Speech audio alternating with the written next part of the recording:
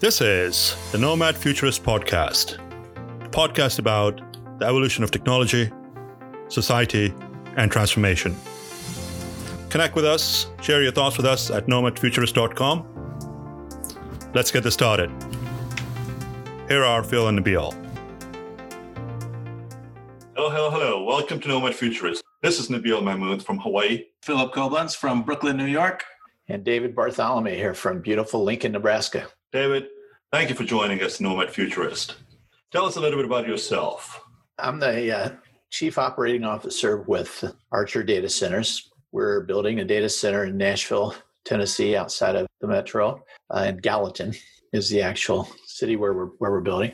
Got to this place in a roundabout way. I've been in the data business, I guess we can say, back when the way we shared data were through books. I worked for the Bell South Advertising and Publishing, and we had probably the best data collection of individuals and businesses and whatnot. And we put out a book once a year, the yellow pages, the white pages, and the way I kind of progressed into this data center role was through that. Always been an early adopter with technology. My first computer was a video console, a little Atari unit. And so being in business, I found a lot of applications. My degree was in accounting, focused on getting into business. At the end of college, I started to look into coding, and they were teaching things like COBOL and Fortran, and that just didn't seem where I wanted to go. So to shorten the story a little bit here, the yellow pages, you could tell it was declining. The internet was coming into play. A friend of mine and I, a coworker, we went to the headquarters of our region of Bell South back at the time, which was in Dayton, Ohio, spoke to the president of our operating company and a lot of executives there. And we saw this, the idea that our business was going to be supplanted, the way of sharing this information. And little by little, we could see this thing coming, but it was a slow death of that industry. Their answers at the time were that they wanted to be fast followers on the internet. So that didn't really work out so well. That left a good void for the companies that did ultimately run the internet and are still in place today, the big hyperscale type guys that we work with in our data center industry.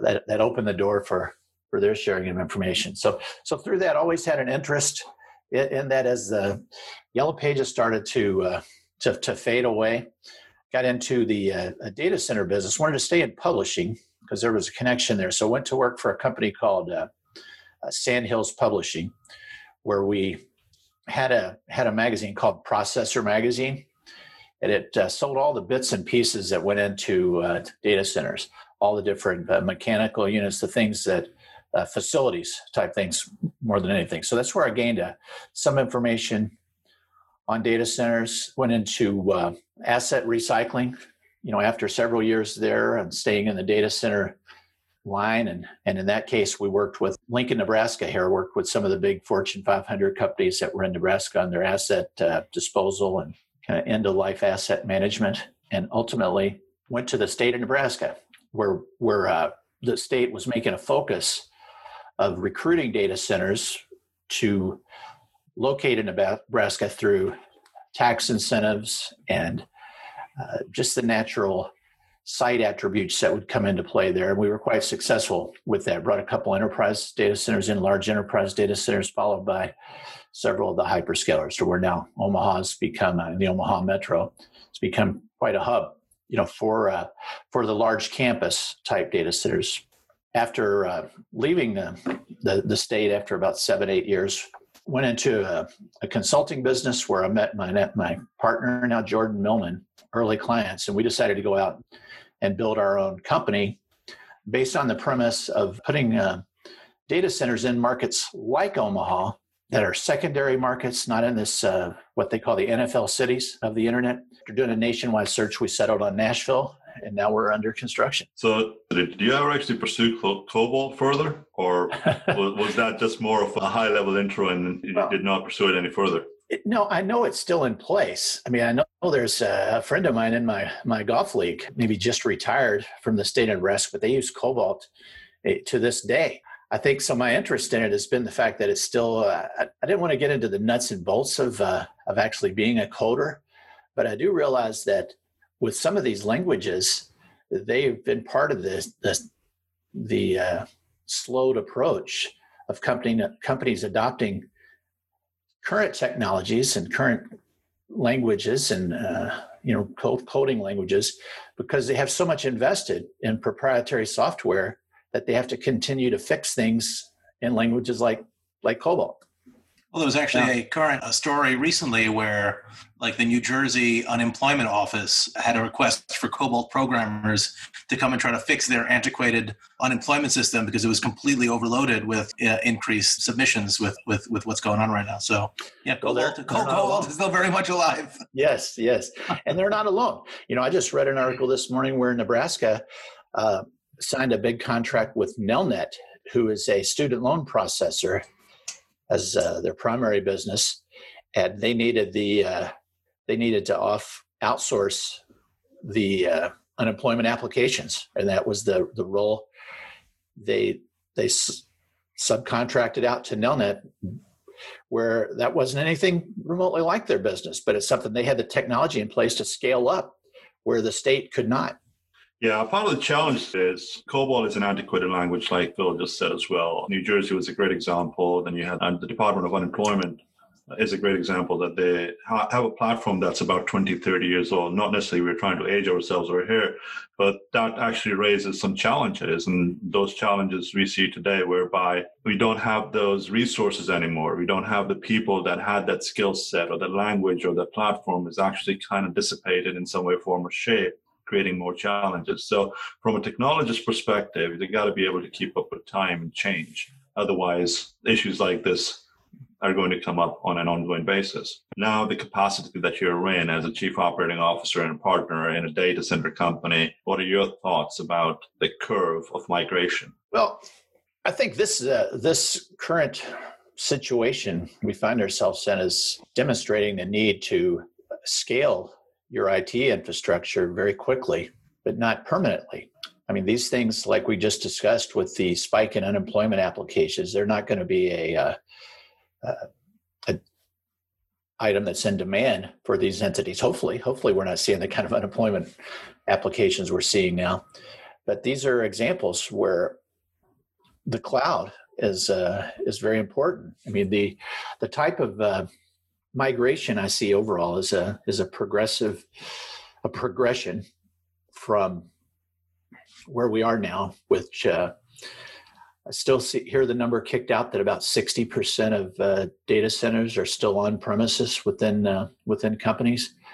I do see that declining because companies are shifting loads to the public cloud, to the major cloud providers. However, there are certain things, as we've discussed, that companies are going to, for a while, want to keep more control of that data in their own operations. It could be some of these proprietary programs, could be things run on mainframes, things that don't just lend themselves well to the cloud. So I think this hybrid approach is what we're seeing. So I think our business as a data center operator will continue to see we'll see tenants that'll be companies that are currently doing things on premises. They're not scaled properly. They either have a spike in demand for their business where they need to scale up a little bit. In most cases, they're scaled too far. They built with the idea they needed to grow, and they're finding themselves using a fourth to a half of their capacity at most, and the rest of their capacity is just stranded. So that's the progression I see. What percentage that becomes for enterprises still doing, say, wholesale colocation, which is our core business, versus ones that want to use managed services or even public cloud type things and have those work well together. Who knows? That's the future. But a data center is going to be needed to serve either of those. And data centers, I believe, are going to need to be set to serve each market. The edge is what we're talking about here. Each market will need to have a certain scale of compute power and internet connectivity based on its own size, as opposed to the current model where everything is located in 5 or 6 cities, because that's the only locations where companies can get the right kind of economics. I mean, right now, when you go into some of these underserved markets like a Nashville, Omaha, just to name a couple that I'm very familiar with, we're still paying retail pricing for co-location space. And when companies like, say, ConAgra here in Omaha, when they decided they really didn't need their 2 megawatt data center in Omaha, they moved their 300 kW load into a wholesale cloud solution in Chicago, because that solution did not exist in Omaha. Others, I think Mutual Omaha, not sure where they stand right now in their final decision, but I believe they very much wanted to stay local, and I believe they were able to negotiate terms with one of the providers that would be a wholesale type lease, have the wholesale economics, and that was good for them, because companies do like to keep the team together. They have most of their employees, and there are also just some, I don't know if you'd want to call it latency or improvement or what have you, but just having your compute close to where your customers or your employees are is still an important thing. Right, because the last mile that really matters. Right. David and I met when he was in Nebraska, trying to bring larger enterprise into Nebraska, such as Facebook, Google, and a few others for that matter. So that's where we actually ended up becoming friends. David, you mentioned a couple of very interesting things, right? The slow death of Yellow Pages. We briefly talked about the COBOL language, which is, again, a slow death of that language and that platform. You also talked about migration from on-prem. Again, that really means in layman terms, people having their own data centers and computing platforms at home, versus a migration to cloud, whether it be public or private cloud. And then you talk about edge. Are you of the belief that on-prem solutions or on-prem computing is probably going to dissipate in the near future? Is that going to be the slow death of people managing their own data in their own premises? I think in their own premises, certainly. I think they will want to have it close by. But one of the things that I'm studying, trying to understand better, is this relationship between DevOps and facilities. You and I were going to speak on a panel to that at one time about how these groups communicate. And so I think that doesn't have to be in the same building for that good communications to take place, but being in the same city is useful, as opposed to being so remote. The performance will be better in those cases. So I think companies that really want to maintain control of what they're doing, they won't necessarily build in their facility. There's a hospital, for example, that has a huge data center in the basement of the hospital premises. That's not ideal for a lot of things. It's very ideal for that hospital, for the things that are just, because this is a bulletproof data center. I mean, it's backed up in every way possible, and cogen on plant, that sort of thing. That just has everything it needs, but it's just not the right place or location to change technology. It's not the right place, for that. But the people and the talent they have in terms of the facilities and the relationships with their DevOps teams and that sort of thing, they want to continue that. They want to keep the talent that they have. So our whole business premise is on the idea that these guys will ultimately move into a facility such as ours. I think in general, there's always been a conflation between the word on-premise data center and whether that's conflated with what a co-location or retail data center is, and which is it's conflated with what wholesale data centers are, which in some cases store or host large cloud deployments and whatnot. And I think it's an interesting distinction for those of our listeners that are around our world to make sure it's clear that those are not necessarily one versus the other. So when we say that there's potentially a decline in on-premise data center usage, that distinction of on-premise data center meaning critical infrastructure that's hosted within a particular corporate office infrastructure or a hospital versus the flexibility, the economies of scale, that sort of thing that you get from being in a retail or wholesale data center that's designed for multi-tenancy, that's designed to encapsulate the varying levels of power redundancy and security resilience and compliance and all those things. And to the extent that a particular application or a particular workload makes more sense within controlled environment where you can, go point to physically where that data is hosted, either because it is, uber secure or is on, a more traditional set of resources that are more difficult to deploy within the cloud, is an interesting kind of nuanced look at the death of the on-premise data center as a common theme across all these panels that I'm sure you guys have been on, versus the idea that David mentioned with hybrid, where you would deploy within the data center and then maybe effectively interconnect to a cloud provider and create an approach where the workloads that lend themselves towards that environment are able to live in their little worlds. Yeah, I totally agree with that, right? But the challenge that I foresee is the death of the data center on-prem is not going to happen. I was looking at some numbers last night. $234 billion globally is spent in the data center marketplace, with a compound annual growth rate projected right now in the current State of the Union at 16.7%. These are immaculate numbers. And the reason for that is because more applications are coming into play, whereby more data is needed. You've got IoT and other connected platforms that are requiring access of data. So there's going to be a significant move into the cloud, the colo, the wholesale retail business, but there's going to be applications that are going to have to be kept on-prem. And that's going to address the last mile. That's going to potentially end up being those edge deployments as well. And also, I believe that as we move forward in time, and again, it's human nature, every decade we go centralized computing and decentralized computing, we come up with cloud or not to cloud, we come up with edge and micro edge or whatever the case might be, right? I mean, we are great in marketing and terminologies, but I believe the on-prem is going to stay to a certain degree, whereby it's going to potentially host mission critical applications purely based on what that business needs and requirements are. It's not ever going to be 100% cloud. It's never going to be 100% colo or wholesale or retail business focus as we move forward. In my opinion, some of the driving factors, and David, please add and expand onto it, it's all associated with finance at the end of the day. As much as computing is relevant and important, the driving factor in a lot of cases for a lot of executives is the financial impact, the finance decision, and how quickly can they see ROI on it?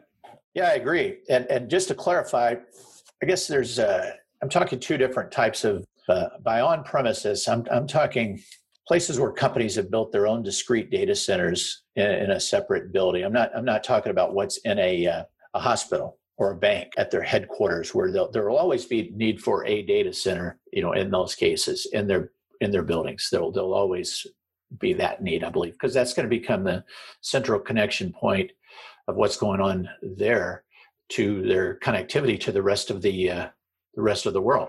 So there will be, and some of that data will be, need to be processed there locally.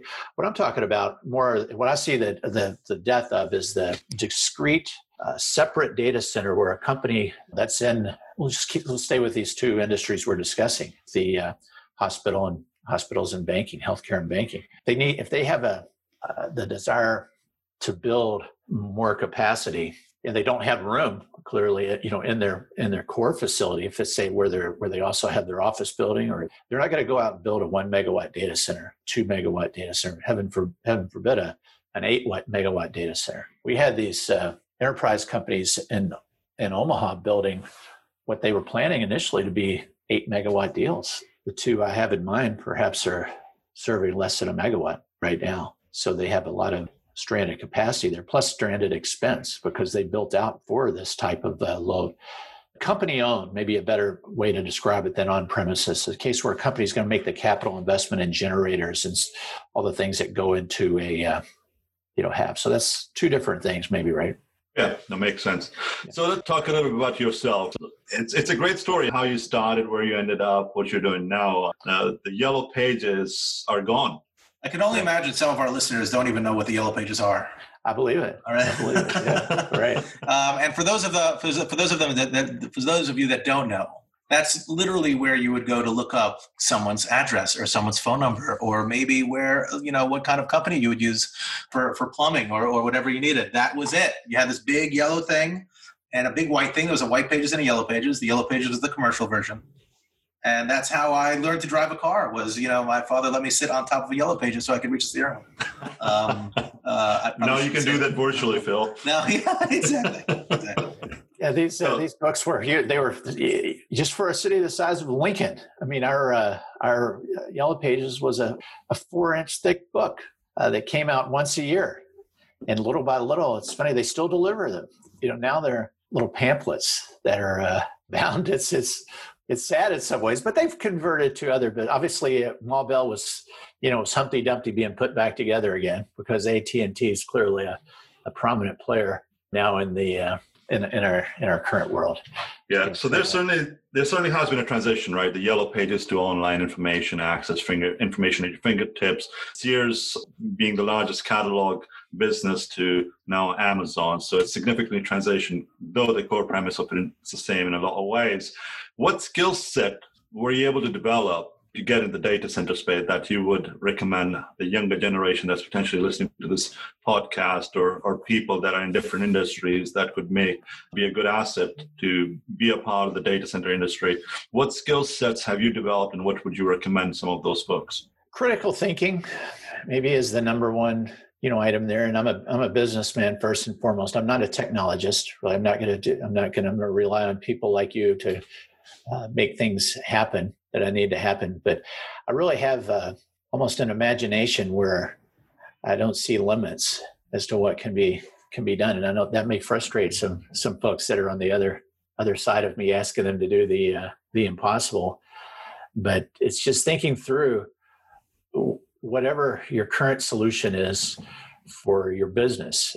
You always want to think of your technology. It has to support your business. It has to have a business need for it. I mean, the business of the internet right now is advertising. It's really what it is. It is the Yellow Pages in some ways, if you think about it. What's fueling our networks is the growth of a few companies and how they have built out networks to share this information, and they built it on the back of advertising. Their dollars come in from advertising.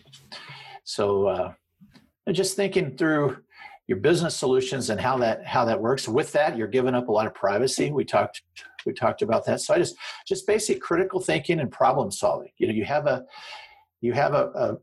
problem. I see a problem that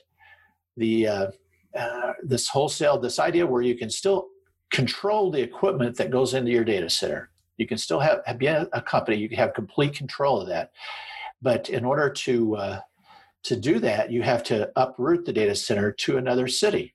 If you're in a secondary market, if you're in anything but the big 5 or 6 cities that have a wholesale presence, or the economics remain where you might still build the data center yourself, just because you're going to have to pay so much to lease it that you may as well own the assets, just depending on the capital structure of your company.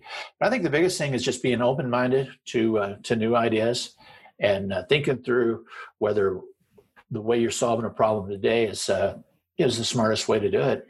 And one of the things I guess Mark Zuckerberg said he was looking for with people is they would bring folks in. He wanted them to break things and then rebuild them. So just because something is working, it's getting the job done, it's not necessarily working in the most efficient way. And we need to be efficient. I mean, we need to be, we use a lot of resources in this to collect. And, I ask Alexa what time it is.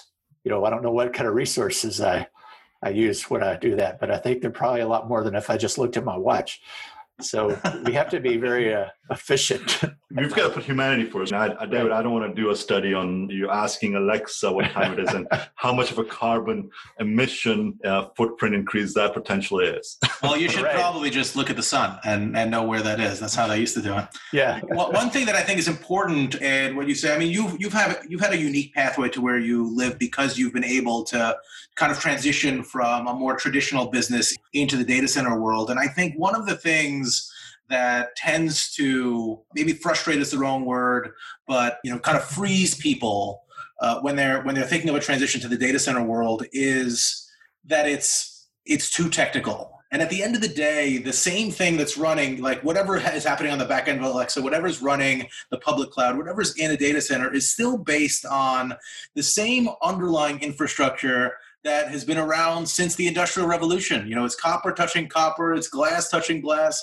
it's large air-conditioned rooms, and yes, you can get into technical details about large-scale, you know, software-defined networking and AI and all those things, but essentially that's just obfuscation layers away from a cup and a string connecting two different things and establishing communications past it. And if you get past that underlying kind of fear that there's something uber technical about what goes on in a data center and that it is not necessarily relevant to someone that isn't like a computer geek or a programmer or whatever, then you start to recognize that just that problem solving gene, when people ask me what I do, you know, after trying to explain to them, you know, I'm a landlord, but my tenants are computers. After trying to go through all those different weird things, I just say I solve problems all day, which makes me sound like a hitman.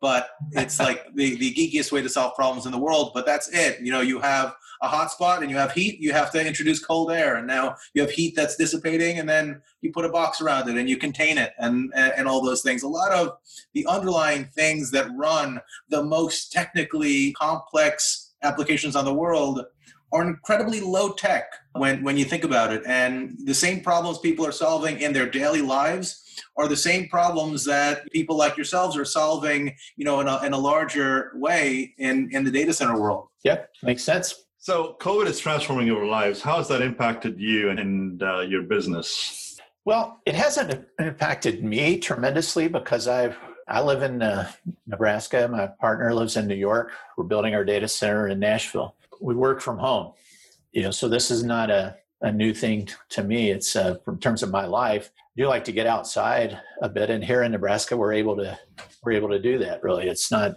and I think you certainly can in Hawaii, you know, as well. One of the things I've spent a lot of time. I've probably spent a lot more time thinking of statistics and looking at the graphs of the different cases and so on in different places, just to see how this is rolling out. So that's become more of an interest. It already was a big interest, but so I'm probably spending a lot of time looking at that.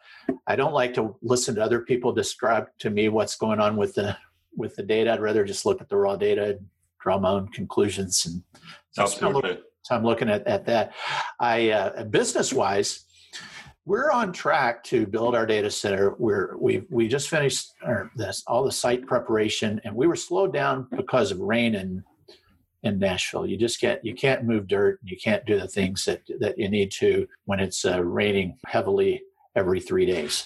So no restrictions as it entails from the government perspective that you can't have more than 10 people on a job site. The state of Tennessee has deemed construction as an essential service. So we can have more than 10 people on a job site. They need to maintain social distancing. And I'm not just talking about Archer data centers here. I'm talking about all of us. We can all speculate what's going to happen as companies reopen. We can speculate on how many customers are even going to want to go out when they can go out to places where there's more than 10 people in a close area. You will just have to see. So what happens if someone on our construction site contracts the disease? That would shut us down. We know that would shut us down. That would slow us down for an amount of time. Social distancing, I believe, is going to be the norm of the future. We've got to change the way we do things in business. And it's a great opportunity to leverage technology. It's a great opportunity to think differently starting now. And I also believe that COVID-19, it's not a matter of if we're going to get it. We're all going to get it. It's a matter of when. That's what my wife says, and she's a nurse, so she agrees with you there. Oh, good. What do you think is the new norm in your line of work, in your business as post COVID-19? Well, I do think that there will be more things. There'll at least have to have the ability to scale up if we need to. We will go back into the fall.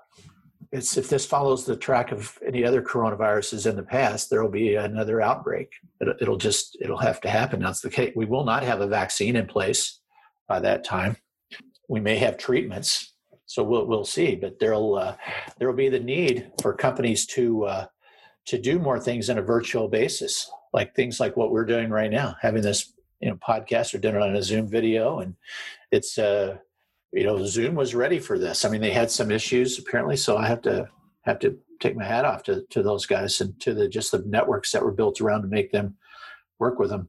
So I think the sheer need to do more things virtually will be overall a positive thing for the data center industry and for cloud computing and for companies that need to connect to that cloud and continue to manage their day-to-day affairs without being restricted to an office. I think some of the companies that have kind of been forced to work from home in this case are seeing, hey, this is not a bad deal. Why am I paying for all this office space? I mean, I'm hearing that from couple companies here did extremely well with their employees working at home, or Nelnet and Mutual Omaha. And these were primarily large call centers. They were taking calls from all over, and with technology they can do that just as effectively from their homes. So for states like Nebraska that are have smaller populations, that this could be a good thing for people that want to continue to stay in Nebraska. Kids coming out of school or what have you, they want to work for companies that say they have their headquarters or what have you is in Chicago or in Denver, which is typically where Nebraska loses folks. As we free our minds a little on working more in this way, we'll be using more data, but think of the resources we're cutting down in terms of commuting to work, a lot of the travel, the key thing here is uncertainty. We don't know.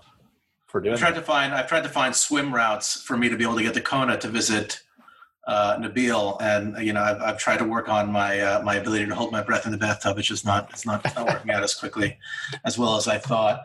While we're talking about COVID-19 and the data center, right now you're in an incredibly early stage, so it's difficult to really get an assessment of how it's impacting customers, because there are no customers to impact at this point. But as you get towards the later stages of construction, and you have to think about now you're getting the equipment in and the cooling towers and the UPSs and all of that stuff, do you think that, and I guess uncertainty is key, so we don't really know, but do you think that there's going to be a supply chain issue in terms of delays on any of that equipment? Absolutely. Yeah, no doubts about it, because there's a supply chain crunch right now. I mean, there are these factories where generators were ordered and where they were being made. A lot of those are in China, mm-hmm. and they're closed. And so generators aren't being made. So when things do start to free up, that's another leading indicator that I'm looking at, is I'm looking to see what's happening in places where the first wave of the virus has come and gone, and just to see how they do as they get back to work. But that's going to put a tremendous crunch on our supply chain, because all those orders that were already in there are in place. The kind of the dominance by the 5 or 6 companies. I don't have any stats on this, but I'm guessing 5 or 6 companies buy most of the generators in the world. Right. So they're going to get theirs first. Sure. So that's and does that change how? I mean, has all that stuff been procured? Has that changed any procurement timelines in your end, where you're going to try to get orders in more quickly than maybe you would have otherwise wanted to move? It may. I mean, we're taking a very conservative approach to our build. We're building a cold, dark shell right now. Is what we're building. We intentionally don't want to design a one solution fits all. There's plenty of that available out there now for folks that just want a certain solution. So we're trying to maintain as much flexibility within our design. And obviously, you can't start ordering equipment until you have your design tied down. Of course, our first customer will have a lot to do with how we fit out. Now, ideally, we get that customer before we need to spec out data center space. But that may not happen. That's a probability that we need to look at. So I think where we would go with this is perhaps not buying the size and scale of equipment. There's a certain size of generator, for example, that's the most popular that the large scale data centers would be using. We may look at something that's not as popular and perhaps not as economically attractive in the incremental phase as to, you may buy three smaller generators instead of two larger generators. Sure. So we're happy to hit your N+1. Yeah. Right. So you're not hitting the items that are hit so hard on the supply chain. So it may change our design. We've always felt these secondary markets are underserved. And so the idea of putting some inventory there, we want to get that going as fast as we can. And we can scale later at the better increments after things have calmed down a bit. It's always a balance between trying to, do the field of dreams model of build it, they will come, and, having somebody walk around a site for deployment with a hard hat. So, and I totally get that. Last question on the data center deployment. So that's construction. So that's going to be defined in some respects by, what the specs are. Have you changed what you think the type of customer that's going to be attracted to the site will be based on, COVID-19 and where you've seen growth? I mean, you mentioned Zoom as a potential customer. Are you looking for a particular type of customer? Is it a public cloud provider? Is it potentially a large scale enterprise? And has that changed at all? Yeah, I think it's our target right now would be this on-premises. That ConAgra example is a perfect example. Company that had a larger demand, it scaled down. That 250 kW tenant is probably where our sweet spot would be, and that creates a nice valuable asset, improves the market as opposed to, say, if you leased everything to one data center. I have concerns about some data centers that were built for, say, a hyperscaler. There's a 20 megawatt data center in Omaha, for example, that should that company move their data somewhere else, that they decided they didn't need that 20 megawatt data center, then that asset becomes a warehouse like it was before it became a data center. So it has all this power to it, but there's no demand, in this market for that particular, size. So it's scary to put all your eggs in one basket for a single tenant like that for the long haul. Because, if you look at what many of the big guys are doing, they're building out these huge campuses, and eventually that'll be where all the heavy lifting is done, where the storage is done. It'll be on their own data centers and using their own infrastructure. They own the complete supply chain. In that case, they have their own fiber. They have relationships with multiple electrical suppliers in many cases, and they're starting to slow down now. I saw an article where one of them is starting to slow down a bit. This is slowing down construction. We just talked about what effect it's having on the supply chains. But the idea of making a big lease to a hyperscaler to fill the gap for a short time is not attractive in building a business. Well, it's for any business, right? Scale. Exactly. Yeah, we go for any business. So I was always concerned, even when in our asset management business, when we look at our, we'd say 5 companies make up 80% of our business. It's a scary place to be. So I think if anything, one thing that could change would be this, the people in the data center and working. You might see more lights out type thing, because that's the thing from talking to a lot of my friends that they are seeing a restriction of just the number of people in the data center, in and out of the data center. And I think cutting down on the number of people in and out of the data center has a lot of positive effects.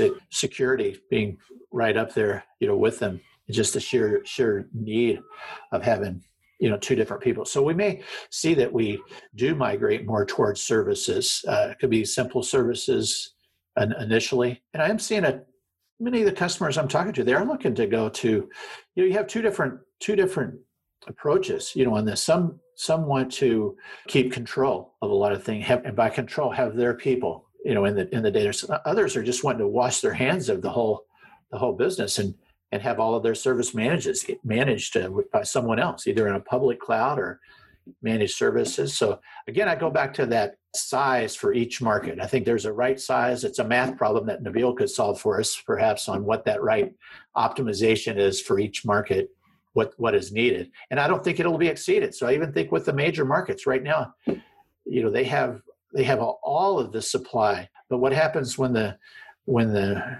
5 or 6 companies that control the cloud have 80% of data. What happened? Then that could scale back to where those cities only serve what's needed for that city, and not to just pick up the slack until the hyperscalers have their own campuses built out. So David, you mentioned work from home, work from anywhere. That's the future norm. There has been a major shift from retail to e-tail. Looking into the future, a lot of real estate is going to become available. Not a lot of people are going to go back in these commercial offices, or the real estate that was basically designed for retail is going to become available. What do you predict as far as the future is concerned? Will there be a continuous build of new environments, or will we see some TI, the tenant improvement, by leveraging some of the real estate that's going to come available in the next 3 to 5 years? Well, I think you get a little above my pay grade, on that in terms of predicting what's going to happen with this office space. That's not it's designed for office space. It could be, who knows? It's just a very uncertain thing. My crystal ball is not that clear on what that is going to look like. But I do believe there's going to be, I think the economics is what I'm afraid of with that. It's just the economy, the markets. And again, I'll probably get out of my depth a little on this, but I see the markets reacting very emotionally. What I'm concerned with are these underlying economic facts like this, like you're going to have a lot of real estate that's going to be underutilized. You're going to have an oversupply. I don't have a good prediction. What do you think? What's going to happen what do you think is going to go into some of that office space? So I believe a digital transformation and a quick move, this is kind of like that hockey stick effect that I keep talking about. If it wasn't for COVID-19, we probably would have taken another 5 years to transition into a major cultural change. And the concept before was that a bum in the seat from an old guard's perspective was very productive, whereby now you can do the same thing remotely. So, work from home, work from anywhere is the new lifestyle. And you iterated that earlier. I believe there's going to be ample real estate that's going to come available, particularly with its commercial buildings. And simply looking from a mathematical perspective, I believe that land, that infrastructure is going to be sold, for pennies on the dollar. Mm-hmm. And a lot of real estate development firms are going to come in and improve that to build in data centers of some sort, whether it be edge sites, whether it be the last mile, whether it be just infrastructure to serve the regional markets. Probably is going to be a much better play in utilizing existing build-outs. And it's a significant cost savings as well. Why invest a significant amount of money in building something from scratch when something already exists? So I think that the real estate play is potentially going to change in the future. We need to leverage what's already existing. Let me see if I can get both of your thoughts on this idea. I think that there's going to be a change in the way typical organizations view, what they are looking for from an office environment. So obviously there are a bunch of traditional companies that maybe were reticent to embrace work from home or remote work infrastructure, and the trend was moving in that direction anyway, particularly with technical types of companies and having to leverage talent wherever the talent is and not necessarily requiring them to move. And this certainly accelerated some of those existing trends. But in terms of, it's nice to have maybe a centralized place where people can congregate, maybe not on a daily basis or weekly basis or even monthly basis. But I think that there's a potential shift in the way commercial real estate is looked at by companies that are leveraging office environments, where it becomes more of kind of a communal, almost conference feeling to it, where people just come to that office for a monthly or quarterly meeting, or different teams are meeting at different places, and you're maintaining that office in such a way where gone are the cubicles and the offices, and it's just more kind of almost in New York. There's like convene space that is sometimes used for conferences that I'm sure we've all been to in the past. So I get the sense that you'll see people leveraging office environments for that. What do you think? You think that's a possibility? I do. I mean, that makes sense. That's it's the idea of the convene space versus so I think we've seen this open office space kind of come and go and fail in some ways, and different companies that thought that was the greatest thing in the world are now finding that it's very distracting to especially knowledge workers, someone that needs to kind of focus on something and to have people around you and have that all that social interaction that takes place in some of the open type places. But what you're describing is a different use. It's for people, it's for a lot of these freelancers, people that are out there that wouldn't normally rent a typical small office, in a big building, but they'd rather be in a case where they could come in when they want to, with groups of folks to collaborate, with. So I can see that. And I think this, the drop in prices that you would see from that, I mean, if this happens, obviously we're looking at, enables that in some ways, because some of the biggest drawbacks to, you have an old piece of property, but it's still bringing in income. It still makes sense with the numbers as a piece of real estate. Our Carrier Hotel here in Nebraska, it's owned now by Nebraska Data Centers, and they had an old office building downtown Omaha.